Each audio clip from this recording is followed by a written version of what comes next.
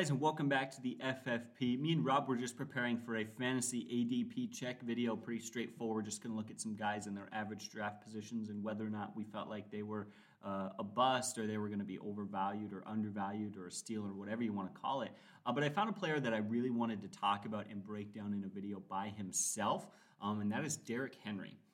And the reason I want to talk about him is because there's this strange concept in fantasy football where if you go to make a trade in the middle of the season, what's the one phrase that everyone knows? Buy low and sell high. But then we get into draft season and we do not follow that whatsoever. We take players' face value for their statistical kind of breakdown from the previous year and almost just expect them to repeat it or to get better, but we never look at the possibility of regression. So what I'd like to do today is convince you guys to follow me in doing what I'm doing, which is not taking Derrick Henry at his ADP. I think he is being overdrafted and drafted a little too high. I think we're going to see some regression and some step back this season. So that's what we're going to do today. I think he's a phenomenal running back. I think he's extremely talented. I think he's the best pure runner in the league. I am not knocking Derrick Henry. This is simply about fantasy value. So anyways, guys, let's get right into it. Let's do a breakdown on why you should be waiting longer than you probably currently are to take Derrick Henry.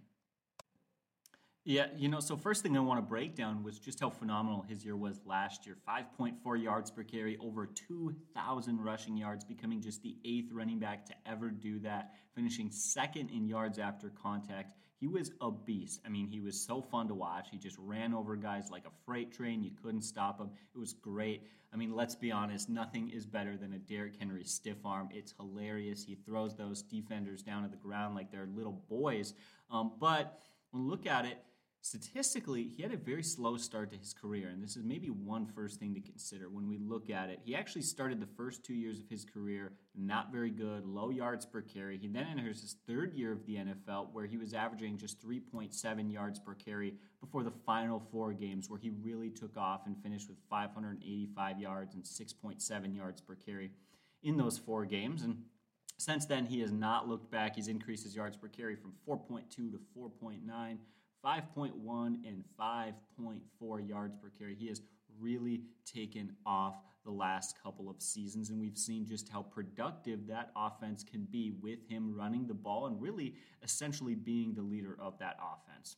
In fact, ADP right now has him going off the board as the RB4 in PPR and the RB2 and sometimes even the RB1 in standard league scoring.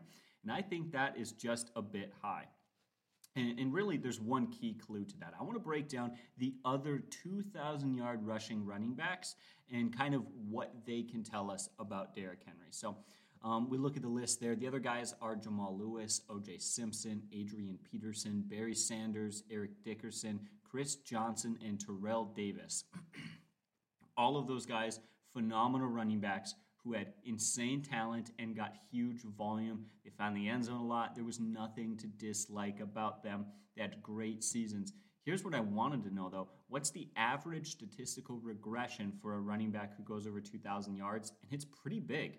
We look at Jamal Lewis, finished with 299 fantasy points. The following year, he had 154. That is a 49% regression.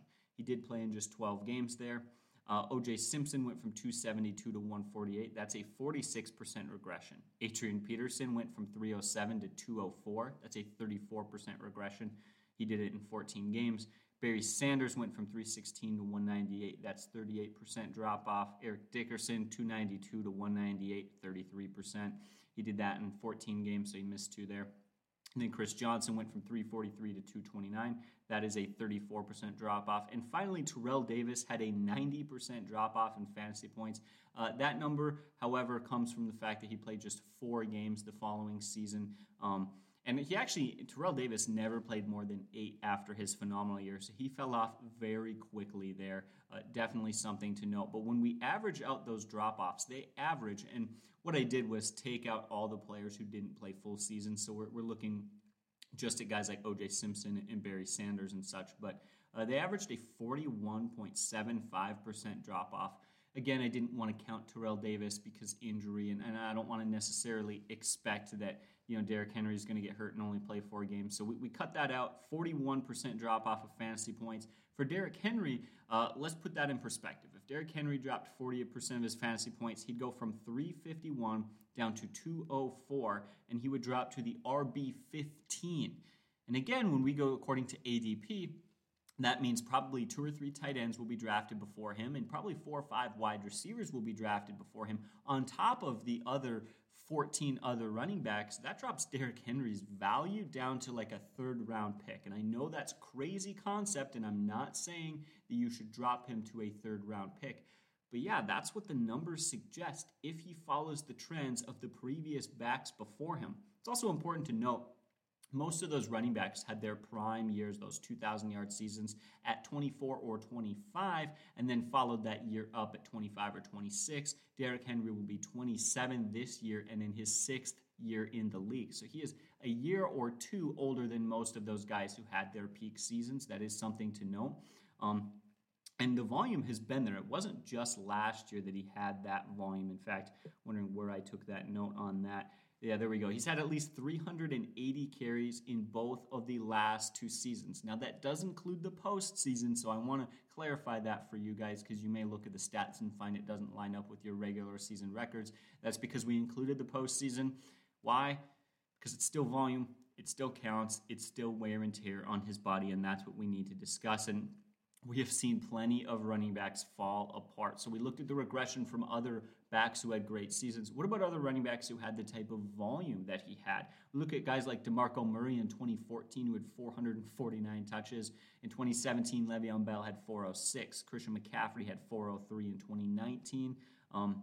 Pretty much all of them suffered some rough year following, like McCaffrey getting injured, or DeMarco Murray really fell off the map there. I believe he also had an injury. And it just seemed like all of those guys had some sort of an issue. So I want to pause right there and just put that out there. Statistically, when we look at other backs who have seasons this phenomenal, there is big concern that he will follow the trend of not just regression, but extreme regression. Again, 41%, almost 42%. I mean, that's getting close to half of the fantasy production right there. Okay, so I got a few more stats to get through. We'll get into some coaching stuff and some scheme stuff and a lot more things, but I did want to go through a few more numbers, and one is 1,073. That's how many yards Derrick Henry had after contact last season. To put into perspective how historic and dominant that is, only 3 other running backs, that being Dalvin Cook, Jonathan Taylor, and Aaron Jones, rushed for more than 1,070 yards total last season. And he did it just after contact. He was insane. I'm going to be honest, I just don't see any way that he can do that again. I just don't think that's possible. Could be wrong, but there are some more reasons to be concerned. One, he is going to see more attention from opposing defenses. And when you look at it, there's definitely some weakness in his game. We always admire running backs who finish strong, and Derrick Henry's a guy who finishes strong. Take a look at this. He averaged 6.6 yards per carry in the 4th quarter. That's great. That's awesome. Here's the problem with it. He averaged 3.8 yards per carry in the 1st quarter, showing us that he really needed to wear down defenses. But if the Tennessee Titans are smart at all, and you get in a 4th quarter game where either you're getting blown out and you cannot win, or you're getting beat by a lot and you need a 3rd down back out there catching passes, or you're up big and you don't want to hurt your star back, there's a lot of opportunity for him to see very low 4th quarter touches this season. He's also, again, he's not a 3rd down back. He had, just 15 catches, averages only 15 catches per year.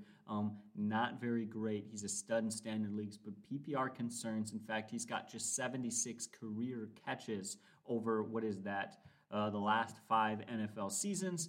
No more than 19 catches in a single season. And again, you look at that number 76. Last year was a down year for receiving running backs, and yet still Alvin Kamara and J.D. McKissic both had more single season catches than Derrick Henry has had in his 5 years in the league. So that is certainly another interesting stat to note. But here's my big concern, and I see 2 things here.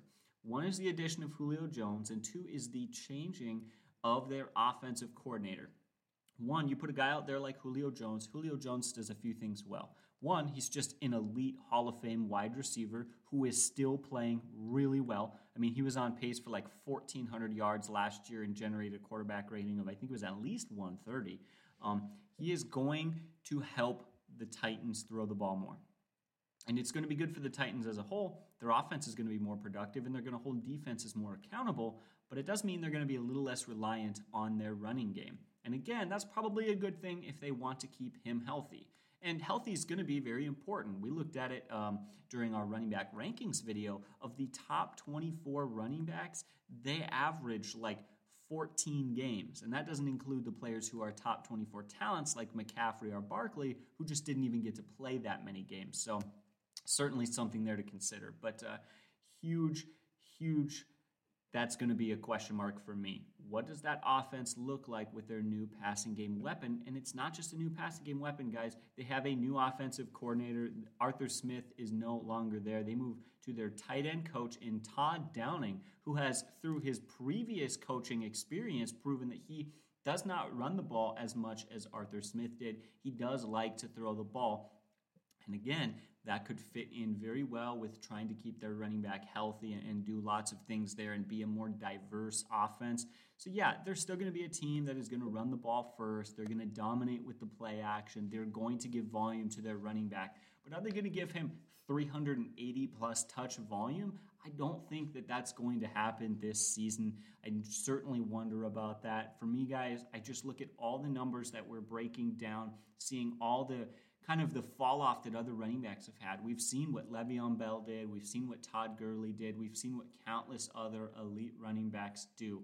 You cannot get that much volume for that many seasons. And the other thing, maybe even to look at, his 5.4 yards per carry was pretty darn good last year, which is uncommonly high for such physical running backs. But among the other 2,000-yard rushers, 5.4 yards per carry is not that good at all. I believe Barry Sanders in his 2,000-yard season was averaging 6 yards per carry, which is phenomenal, by the way. And he ran in a much different style, and many of those guys did. Guys like Barry Sanders who, they were avoiding tackles to gain their yards, which means they were seeing less physicality and less contact, and thus were able to draw out their careers over a longer span of time. I'll say this, guys, he will finish as an RB1. Derrick Henry will. But the difference between finishing closer to 10 or closer to 1 is big. You do not want to waste your first-round pick by drafting him number 2 or number 1 overall, which I have seen people do this offseason, and it's killing me, especially in PPR leagues. That might even be the most concerning thing of it all. Sure, in a standard league, I get it. Pick him number 1, number 2 overall. Maybe I might try to find another option, but I understand it. I do. I've seen him go in the top 3 in PPR leagues, and that is a real conundrum to me. There's already so much risk there. There's already so much concern there, and you are not playing the system or using your scoring to your advantage. So there's a real head scratcher in my opinion. But hey, that's just my breakdown, guys. That's just my opinion. We will be coming out with another 6 players for our fantasy ADP check video coming out soon as whenever Rob can record that. But for now, I want to hear your thoughts on this. Who are those top backs that you're taking? If you have one of the first 5 picks, who are your first 5 options? I'm going to leave mine down in the comments section below. And again, just one more time, consider waiting a few more picks before taking Derrick Henry, as he kind of scares me this season. But as always, guys, you have a great day, and God bless.